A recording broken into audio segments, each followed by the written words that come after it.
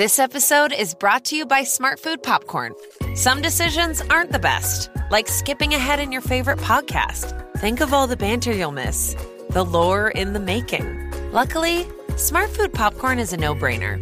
Deliciously tasty and available in a variety of fun flavors. It's a smart decision every time. Smart Food. Add smart. To learn more, visit smartfood.com.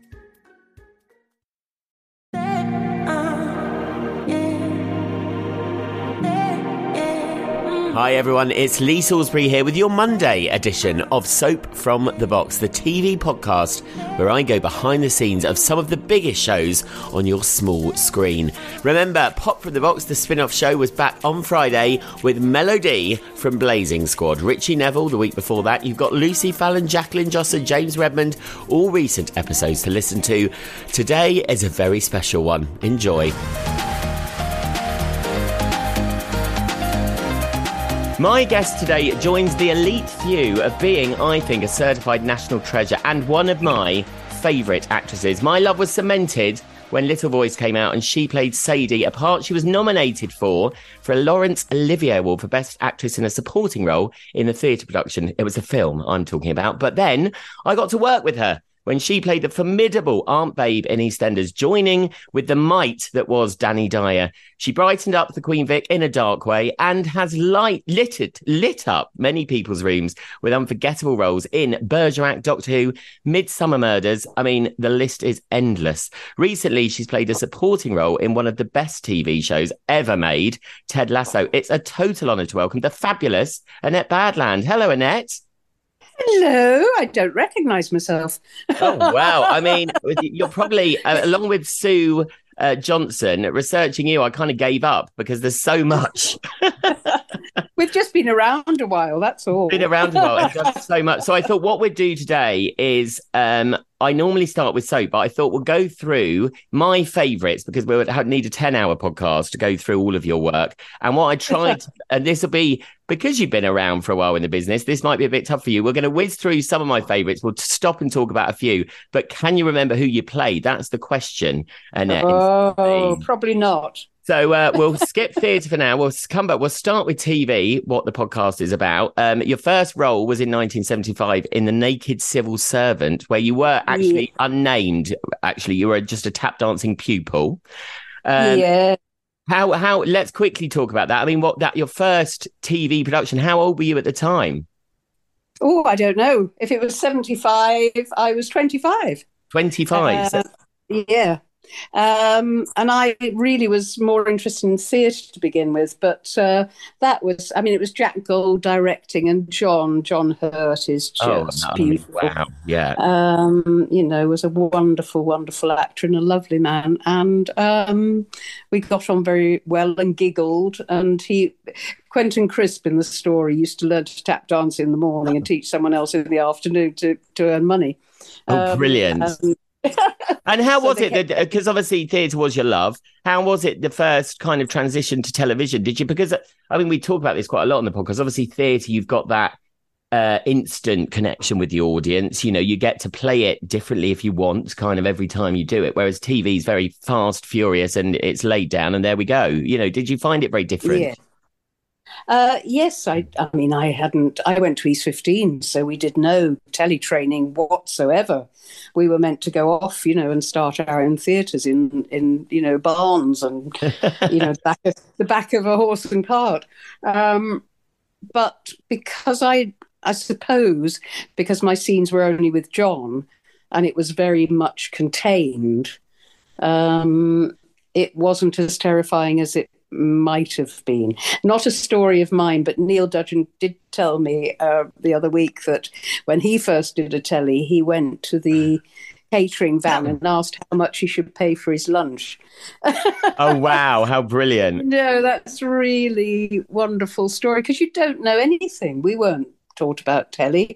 I mean, that's the basic. That's getting food in your face. But but that's the exciting thing. I mean, when I started directing, I was directing already, not in drama. You'd go down Pizza Express if you were lucky. When I first saw a catering van, I was in heaven. I couldn't believe a 3-course meal.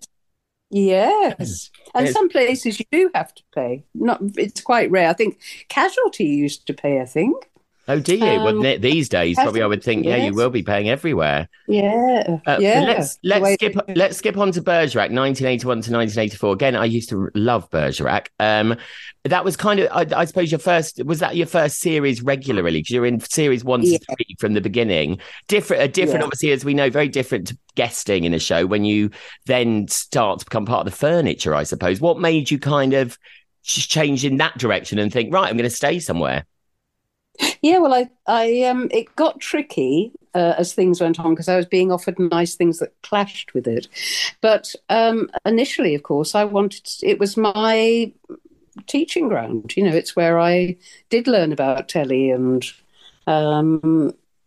persistent day after day and Bureau des étrangers. It's a beige car, Jim.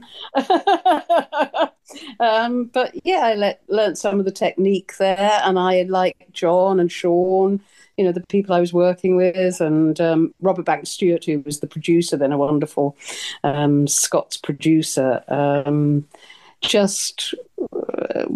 was fantastic. The first year I didn't get to Jersey. Well, I did. I got to rock out for about 2 days to ride a bike down, a push bike down a hill, and then we decanted ourselves to Jersey all the time and used a disused cinema as the studio. Oh, really? Oh, wow. And, yeah. We started off in Ealing.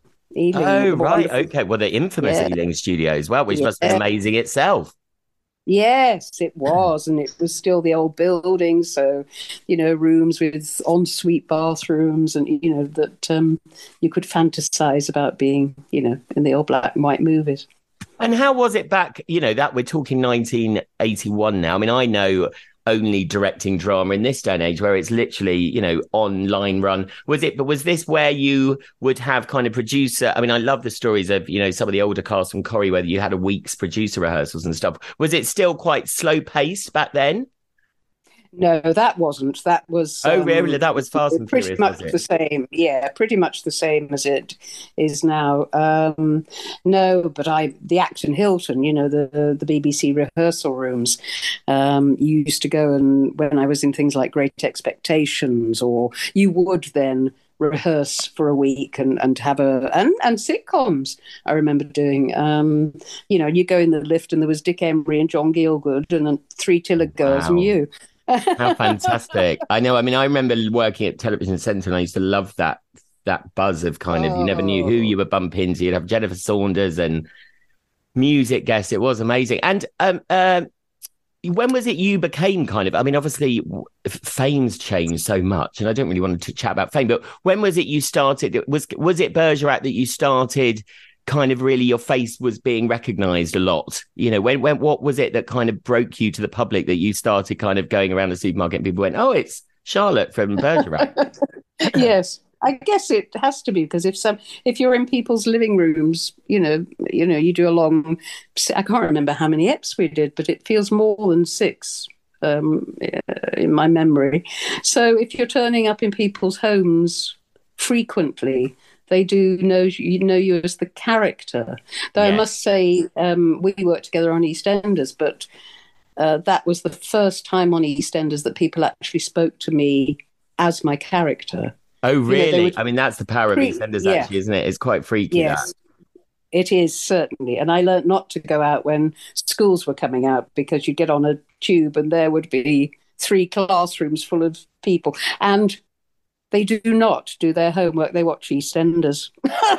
Yes, that is what they do. They all pile on and they're going, oh, babe, and there's no use pretending you're reading your book or you've got your earpods in. It's also the job I think I've done where everyone has a right to kind of tell you they don't like the show. So very much you get in a cab, and we used to get cabs on, Emmerdale work cabs, and they say, oh, by the way, I hate Emmerdale. And you go, oh, right, lovely, thanks. What do you say to that?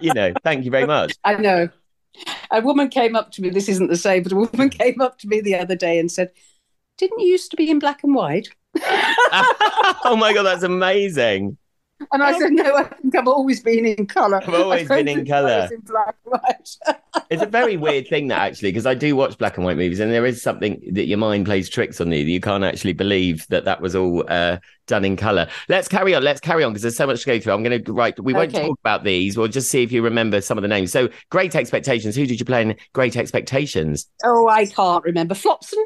Oh, yes. Well done. Yes. 1981. We've got a couple of nurses here. We've got Vera in Pictures. We've got Piggy in Lace. Lace 2. What one should I pick up on here? Well, Hale and Pace. So I suppose that was 1988. Again, a very change, for comedy. What was that's a total change doing something like Hale and Pace, isn't it? To doing kind of dramas. Oh yeah. Going in and doing sketches. I did Fry and Laurie as well, and Dick Emery, and I can't remember what else. But yes, very, very different. But the kind of you get led by their ability. Yes. With that, and it was a learning curve again. But they were so good at what they were doing that you went in and did your acting bit and was guided by them. And it's kind of their world, isn't it? I worked with French and Saunders on Comic Relief, and I was quite taken, like you said, it's always a learning curve. I was quite taken aback about just not how much power and control they had. Of course it is, it's their thing, but it was a very much, them amazing watching them work. Like they knew what the camera angle should be. They knew everything. It's quite incredible. You don't realise that actually. No, and it's such a tough world, isn't it? I mean, I think stand-up is so hard, to be alone in front of an audience with your own material is a really tough call. And I think it makes them more resilient. And they do know all of these things because they've had to work very hard to make things happen. And they've been on their own on those stages. I worked with Dawn in theatre, and, she was brilliant, absolutely brilliant. But yes, utterly in command, knowing absolutely whether I'm an emotional little ball, and but they have a very clear eye on themselves. Yes, and yes, they know the effect. They know how they work together. The rhythms, the emotional interaction that they have there, sort of.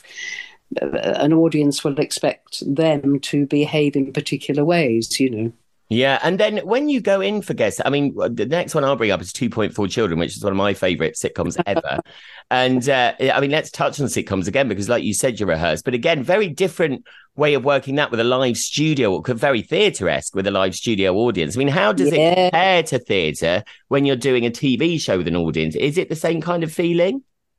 Oh, yes, they really feed you. And of course, you have a stand-up often, a warm-up act before the show, and you come on and it's like coming in front of the curtain and introducing yourself, and then you go back to wait to do your part. And it's different again because you are fed by the audience and they are very keen to support you, but you can't really play to it in the same way as you would on stage because the camera wouldn't take that. Want to know. So you just have to sort of stand, use that as the bedrock in your stomach that you're working off. It's working, which is what happens in theatre. They're either laughing and you've done your job, or they're crying and you've done your job, or they're not and you haven't. You haven't done your job. You've missed it tonight. Yes, and because you saying that's for people listening. I mean, there is that, because when I've auditioned actors for TV and they've done a lot of theatre, and often they come in with quite big performances, obviously. And for people listening, that is a difference, isn't it? With theatre, it's a much bigger performance because, there's not a close-up of your face. So that must be quite weird in a sitcom when you have to bring it down, but you're kind of on a stage. Yes. So you've got all that energy inside you, but you can't let rip. You just can't do that. You just have to, I guess it's like having something delicious in your stomach and it just bubbling away there. So you're kind of sitting on that, you're using that energy and having that support from them. But you have to play with, on stage you're playing with the person if you're a good actor, you're playing with the person opposite you. So Yes, yeah, that you is can't do your entirely own. the same.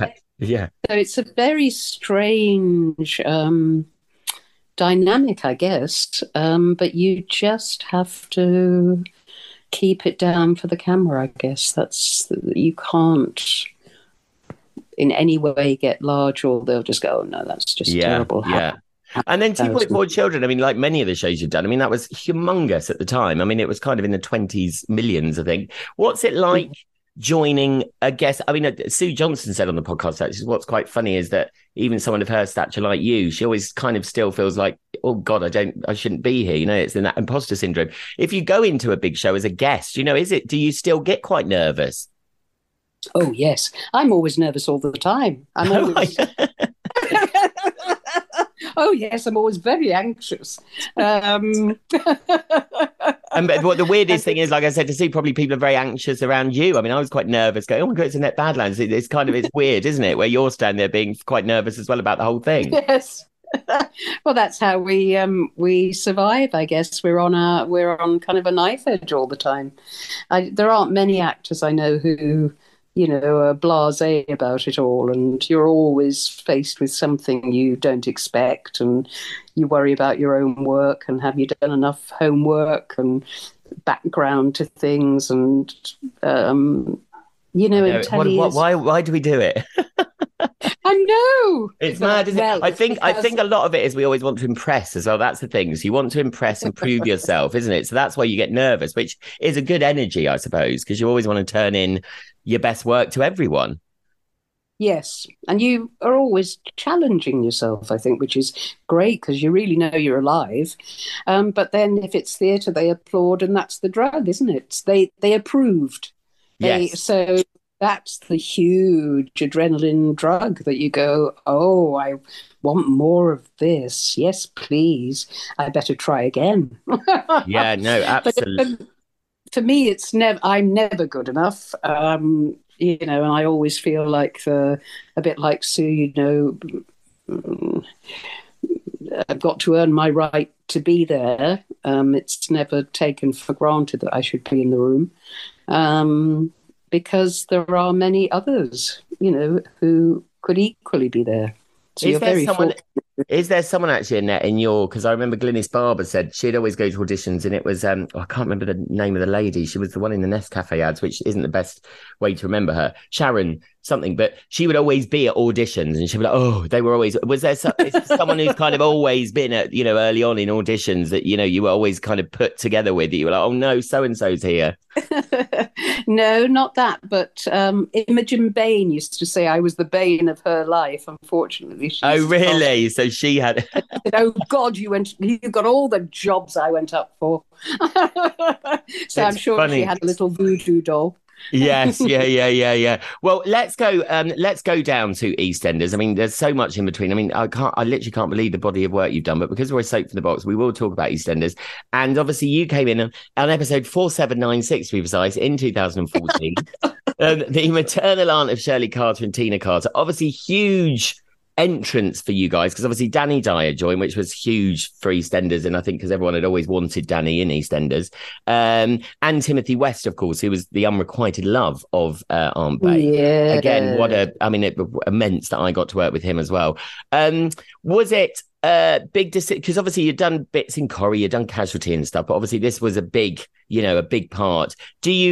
Is it something you thought about? Because obviously we all know EastEnders is kind of, everyone knows about it, even if they don't watch it. It's quite a big decision, I think, to go into something like that. Yes, it is. I'd worked with Dominic Treadwell Collins on a little Christmas film. Sky were doing these comedic Christmas crackers. And Stephen Fry had written one, and I did his. And then Sheridan Smith had written one, and it was that one that Dominic produced.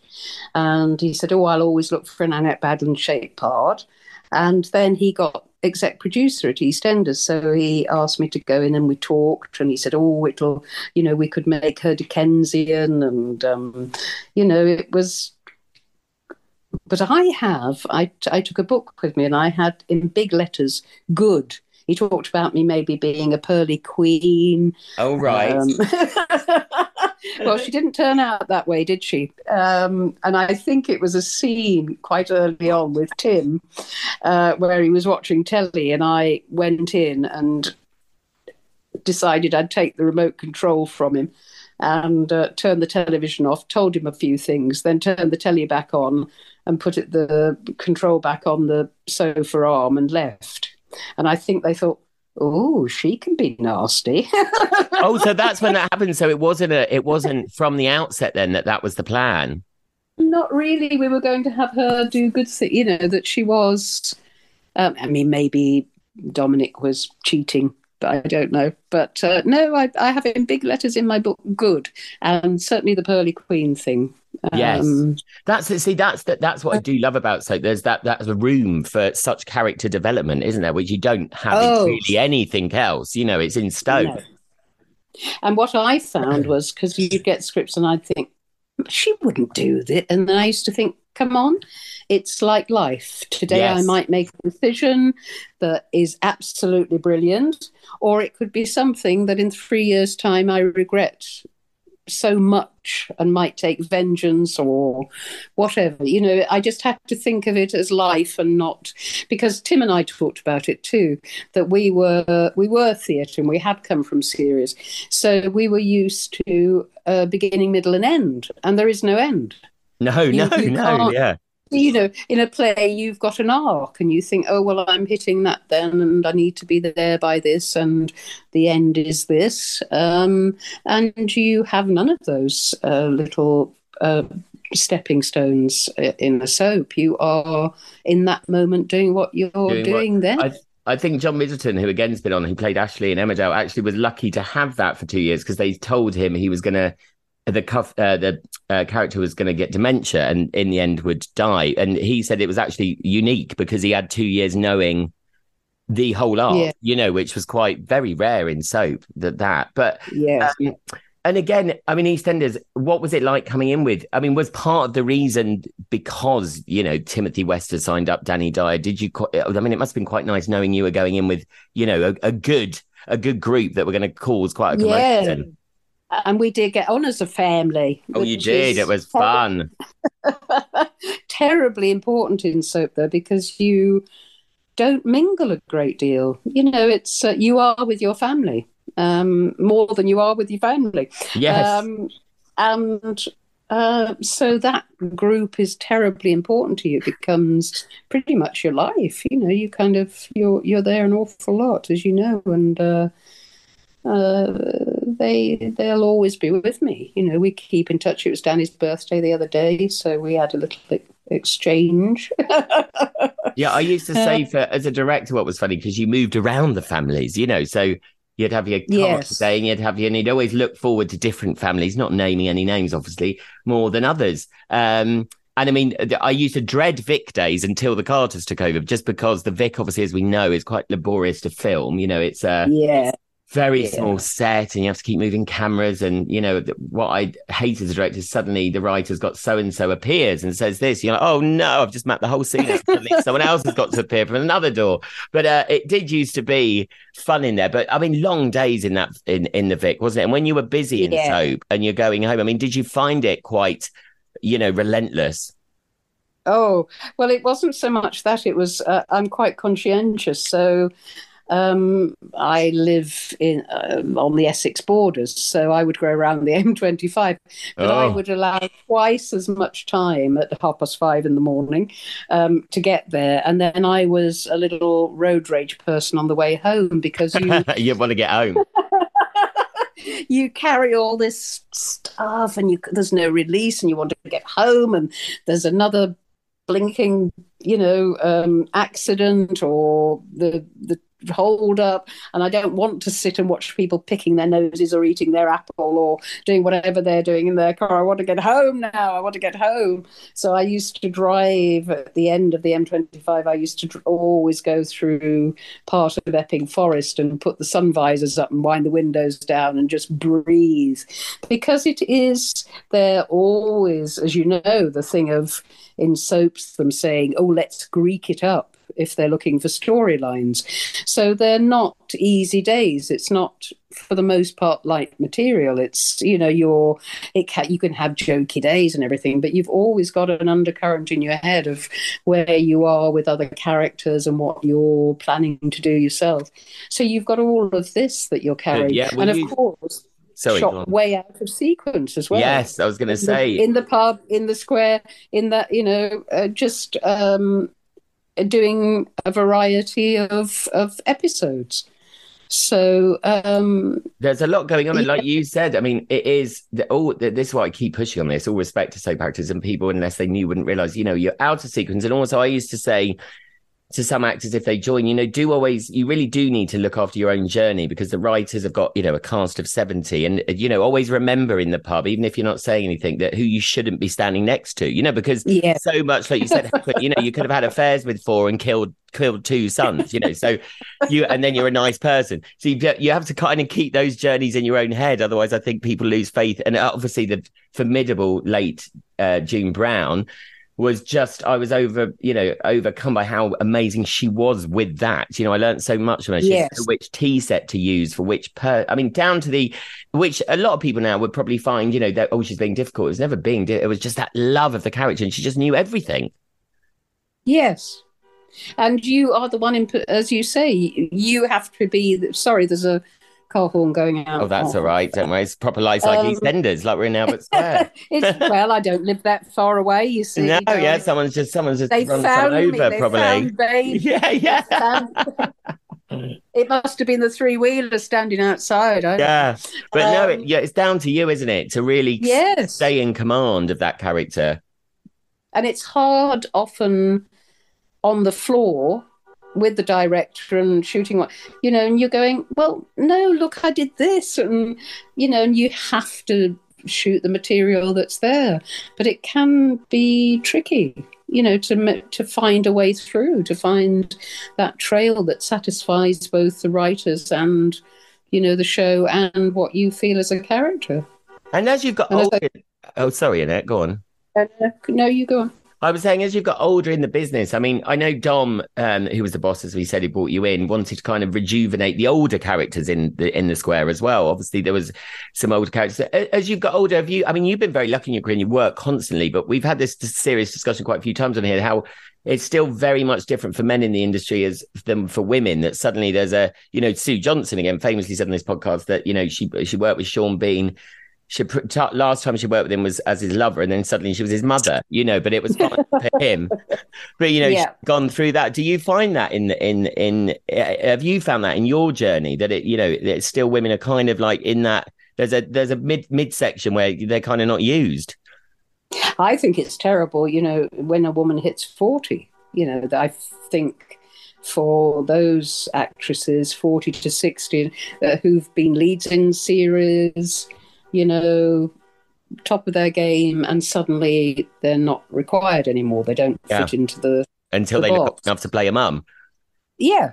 Or a nan. And for me, I let my hair go white during COVID because I'd wondered what was under there and thought, oh, well, this is a great opportunity, and then liked the colour and decided to keep it. And I asked my agent, and I was on Midsummer at the time, and they said that was fine with them and all of that.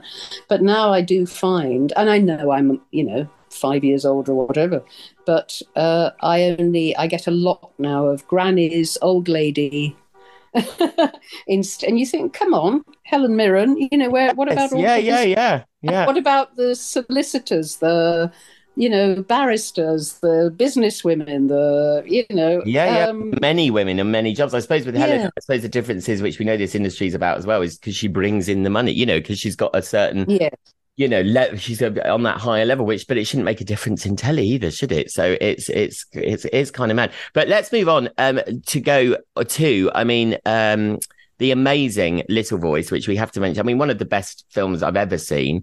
And obviously you had already done the theatre show, which I didn't see. I would have loved to have seen. But just the most immense performances. Michael Caine, Jane Horrocks, you worked alongside obviously all of them, and Brenda Blethyn, who's one of my favourite actresses in the world as well.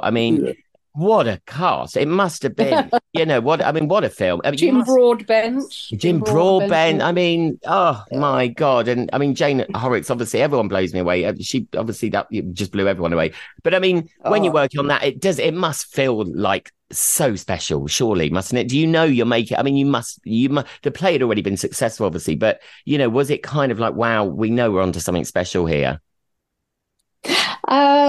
We knew we got on. We knew the chemistry was good, and I think that's is key. Important. Yeah. That's key. And I had loved Jane and I were the only two from the play, and Mark Herman, who directed it, didn't really understand Sadie May. So for me, the play was a better experience than the film, although I loved being with Brenda, and Jane and I were mates anyway. And then I remember skipping around the room when I heard Michael Caine was going to be in it. But Pete was wonderful as well. Pete Postlethwaite, theatre. He's one of the, I have to say, he's the one. I was on a train once, and I was already a director, but I had to do a fanboy and go up to him and say, "Oh my God, you're absolutely incredible." Just amazing. Yeah, so both experiences were wonderful, were different, because of course when we were doing the play we didn't know if it would be a success or not. Jim Cartwright's writing is extraordinary because it's seeming reality, but it's poetry. It's wonderful stuff. I think I had about 12 okays and 2 sentences, but what I loved certainly with the play was that when I first appeared, they'd laugh at me, and by the end of the play, they were laughing with me. And to have that journey is fantastic for an actor. And what's it like watching other actors when you're in stuff? I mean, because Brenda's performance obviously is just incredible and very I'd seen her in anything, so it was very, wow, I can't believe this is Brenda Blethyn, which obviously is a role of an actor. But I mean, is it just as exciting when you see another actor kind of take on something that's they playing it so amazing? Do you know what I mean? It must be quite exciting. It's thrilling. It's thrilling. Everything grows, just everything. Your response to it, what they're doing, your response to it. It's phenomenal. It's just a great kind of very energized, exciting place to be. And she was terrific with me. It was a very nice. It was a great partnership, that, actually, because it kind of in a way slightly reminds me of there's I don't know whether you've seen a sitcom, a Julia Davis sitcom, and I can't remember the name of it, but it's Ruth from Gavin and Stacey, and they have Julia and her have kind of that similar relationship, and I always see that relationship replicated quite a few times in different ways. But and then obviously the film was a huge hit, which must again be did that kind of open, because obviously big films can suddenly, Hugh Grant's, or what was it, Emma Thompson, I think, said she obviously did a couple of the worst films she said she ever did, but the money was amazing to go to Hollywood and do 9 months or whatever it was. But did suddenly doors open after having such a big movie? Well, I was courted by Hollywood a bit and invited out, and agents and all of that. But at the time, my mother was very poorly, so I just didn't want to leave England, basically. So I didn't, and here I am.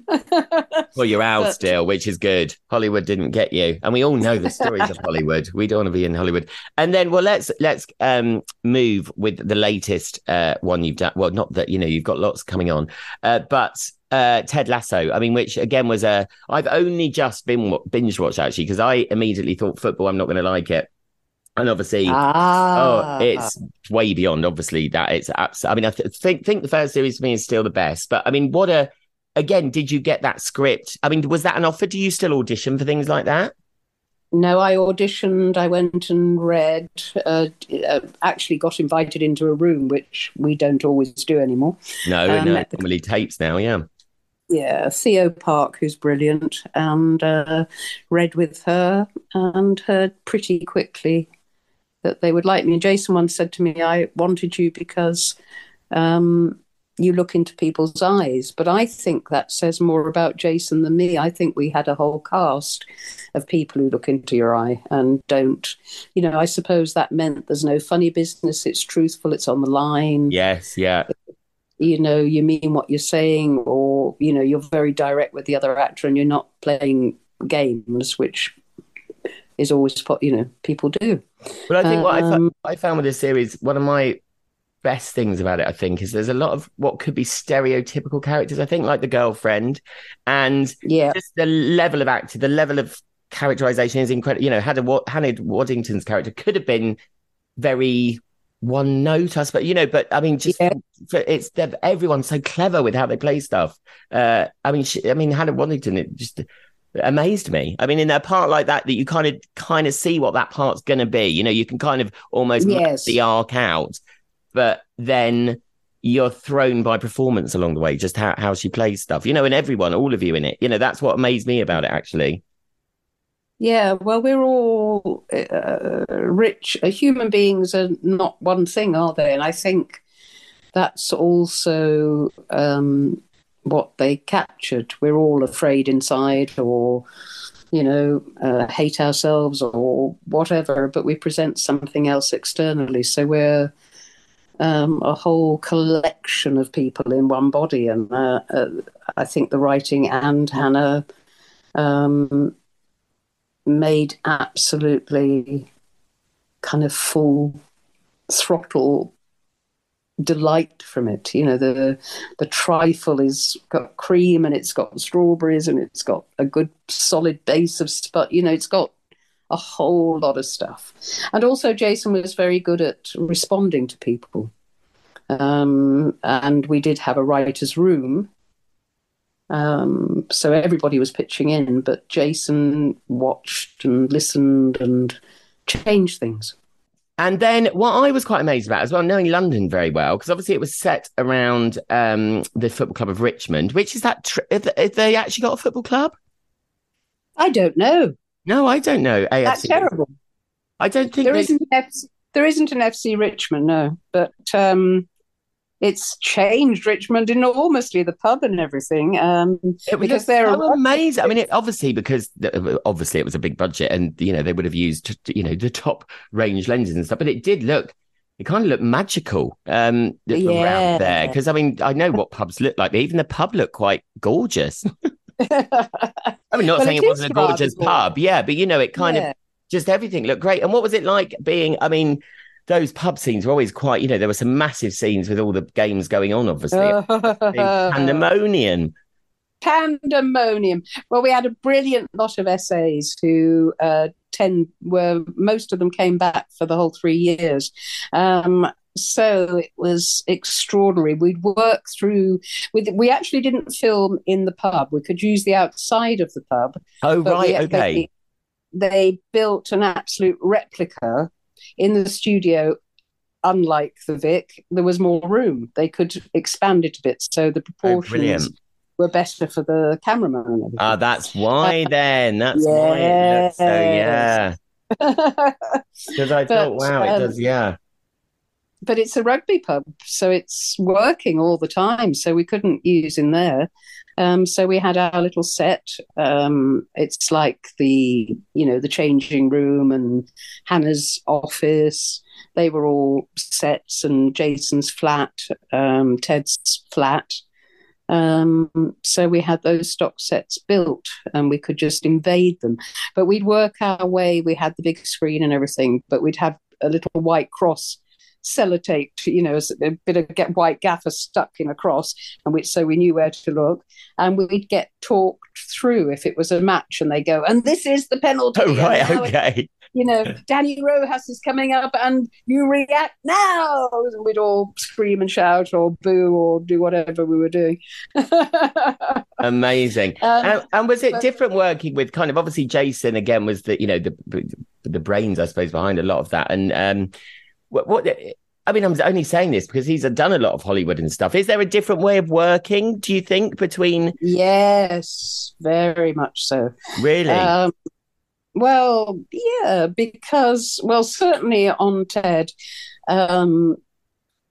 you have the director, and then certainly if you're working with Jason, he has such a huge brain. And I mean, he was producing it, leading it, writing some. They had a writer's room, so it wasn't solely him, but he'd be rewriting. And you could tell when you were working with him, he was completely concentrated on you, but there was like in his eyes, he was thinking that light isn't in the right place. Right, and okay, yeah. That line could be better. And if I moved over here, you could just see he could not stop working, directing as well, and be putting as much as he possibly could into it. So you had the director, then you had Jason, and then often the producer would come. You do some takes, and the producer would say, "That was great, but could you try it like this now?" Yes.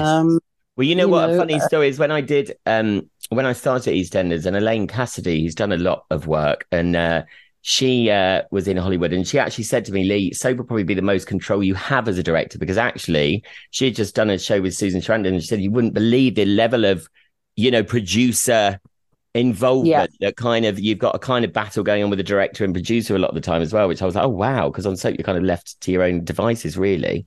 Yes, yeah, absolutely true. Yeah. And Jason might say, "Oh, couldn't we do this?" One time I did something, and it was what he'd written, and he said, "Oh, but could you try it?" So, and the director came on, who was more established, and said, "She got it great, and that's the right thing, and we don't need to do this other version, But another director wouldn't have been able to do that. No, but then you've got all those choices. I'm on something called Big Boys, and the director on that, Jim Archer, it's Jack Rook, who does stand up and does act, and it's his life story, really. And again, like Ted, it's very moving and very funny. And Jack is gay, and his father died when he was 14, and he was scared to come out to his family. So it's this, this lad's growth, him going to university, and then of course his first, his closest mate is very straight, getting up to all sorts of stuff at university. Oh, that sounds great. So that's what you're filming at the moment. I've finished that about a month ago, I guess, alongside Midsummer. But Jim Archer on that will shoot a lot of, he'll say, "Yeah, could you try it this way now?"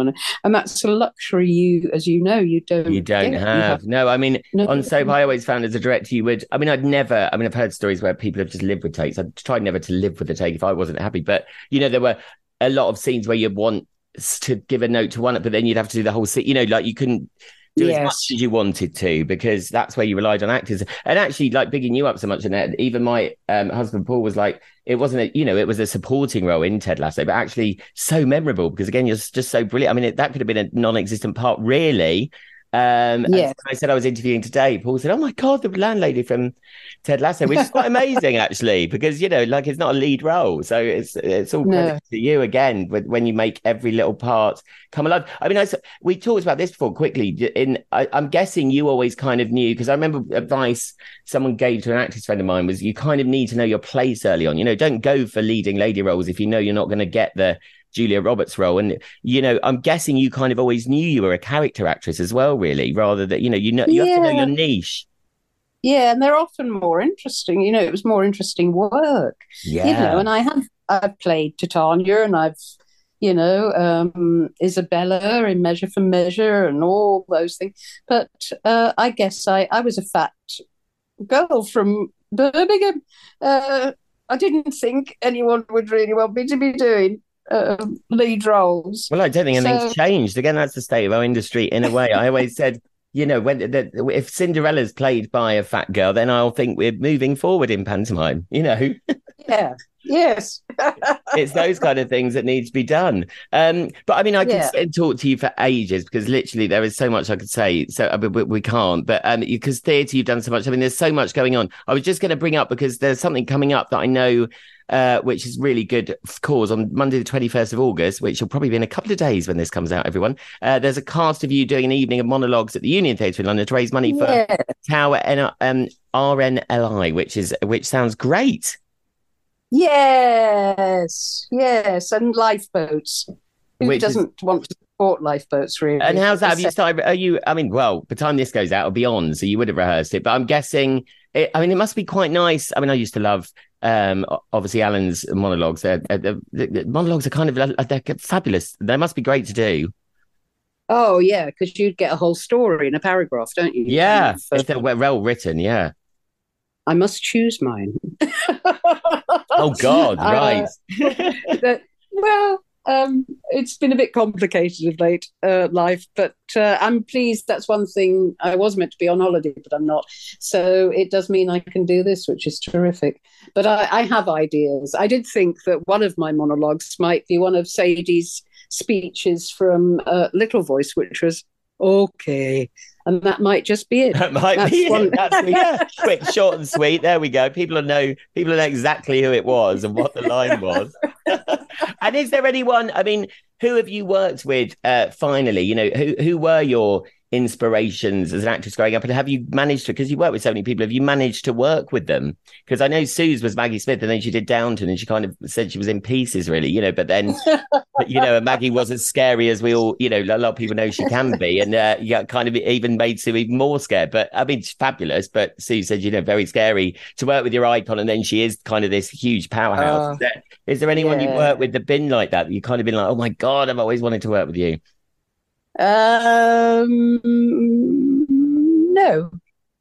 there wasn't anyone. Well, I mean, people like, as I say, Michael Caine. Pete, possibly, yes. Alfie for me was just a pivotal movie. So that was extraordinary. That something that in my teenage years had meant so much and was like nothing else we'd seen. And then there you are on set with him. Yeah. And I don't think there's anyone. I mean, I was inspired by people like Eric Porter from the Forsyte saga, and, but saw him in Shakespeare, and there wasn't a woman, I guess, that scared me. Sadly, I've never worked with Judi Dench. Oh, well, we must arrange that. Have you worked with Maggie Smith? You must. No. I haven't worked with her. I've worked with her son, Chris Larkin. Well, both right, of her okay. Julie But, Waters? no. Oh, right. Well, we need to line up all Julie? of you. Yes. Yes, she's another one I absolutely... and Helen, have you worked with Helen Mirren? No. Oh, we need to do... I'm that... She was just a bit ahead of me. She was sort of gone. No, I haven't. Oh, no. we need to arrange this, Lee. Do something. Yes, an all-woman movie. All of our biggest actresses. Put Jane and Brenda in as well. And have you done Vera? Actually, yes. You haven't guested in Vera yet. No, I haven't. I think I was asked, and I couldn't do it. And and they've not come back round again. Oh, well, we need. So she'll have to keep going. Yeah, come on, Brenda. Till I get there. Well, listen, it's been so amazing to have you on, and we literally could, because everyone go on the internet, look how much Annette's done. I'm going to go back and watch some of the work I didn't know you'd done. I mean, when I had Leslie Dunlop on, I didn't know she was in The Elephant Man, and she'd never told me that. It's incredible, but it's incredible to speak to you, because I really respect you as an actress. You're also one of the loveliest and funniest people to work with. Thank you very much. That's very kind. And we will hopefully see each other again soon. But it's been lovely. Yes, we'll have to do this again, darling. Yes, so you'll be the reoccurring. We'll be like, you'll be part 10 and we still wouldn't have finished the CV. So lovely to speak to you, Annette. Take care. And you, Lee. All the very best to you. Bye-bye.